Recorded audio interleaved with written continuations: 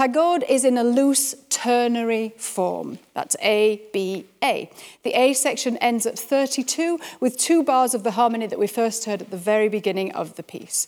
The middle section runs from 33 to 52, and it's a mixture of new ideas and ideas derived from what we've already heard. The texture at the harmony becomes more complex as the music reaches a climax. At 33, there is a syncopated accompaniment featuring the interval of a second that's like a memory back to what we've already heard in the A section, and a new melody on top features the whole tone scale. So the whole tone scale is a scale made up of just tones. Every major and minor scale is a combination of tones and semitones. When you take the semitones out of the way and you just have the tones, you get a really lovely, unique, open sound. So I'm going to ask Philip to play us the whole tone scale on B.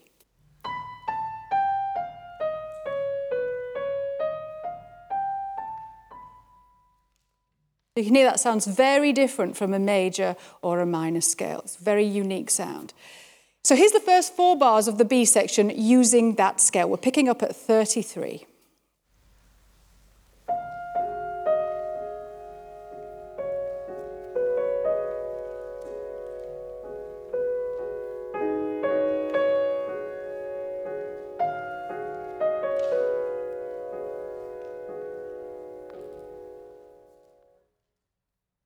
So after this melody, a melody similar to the left-hand melody from bar 11 appears, and on top, Debussy places a shimmering idea that sounds like the decorative high-pitched metallophones that you get at the top of gamelan music. And these ideas take us to a climax at bar 41. This is the first fortissimo in the piece. So we're going to hear this climax, and then we're going to listen on a little bit further.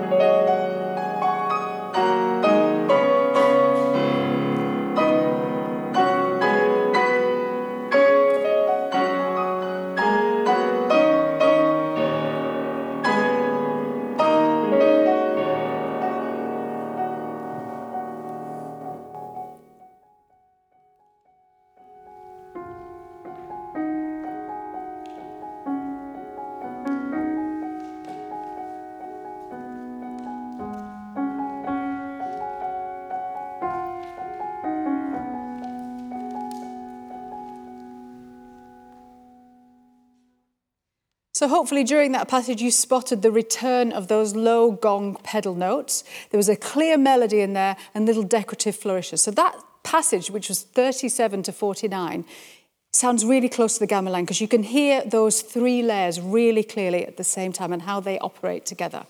The final 3 bars of the B section feature trills on top of the texture. Now, trills are just very fast oscillations.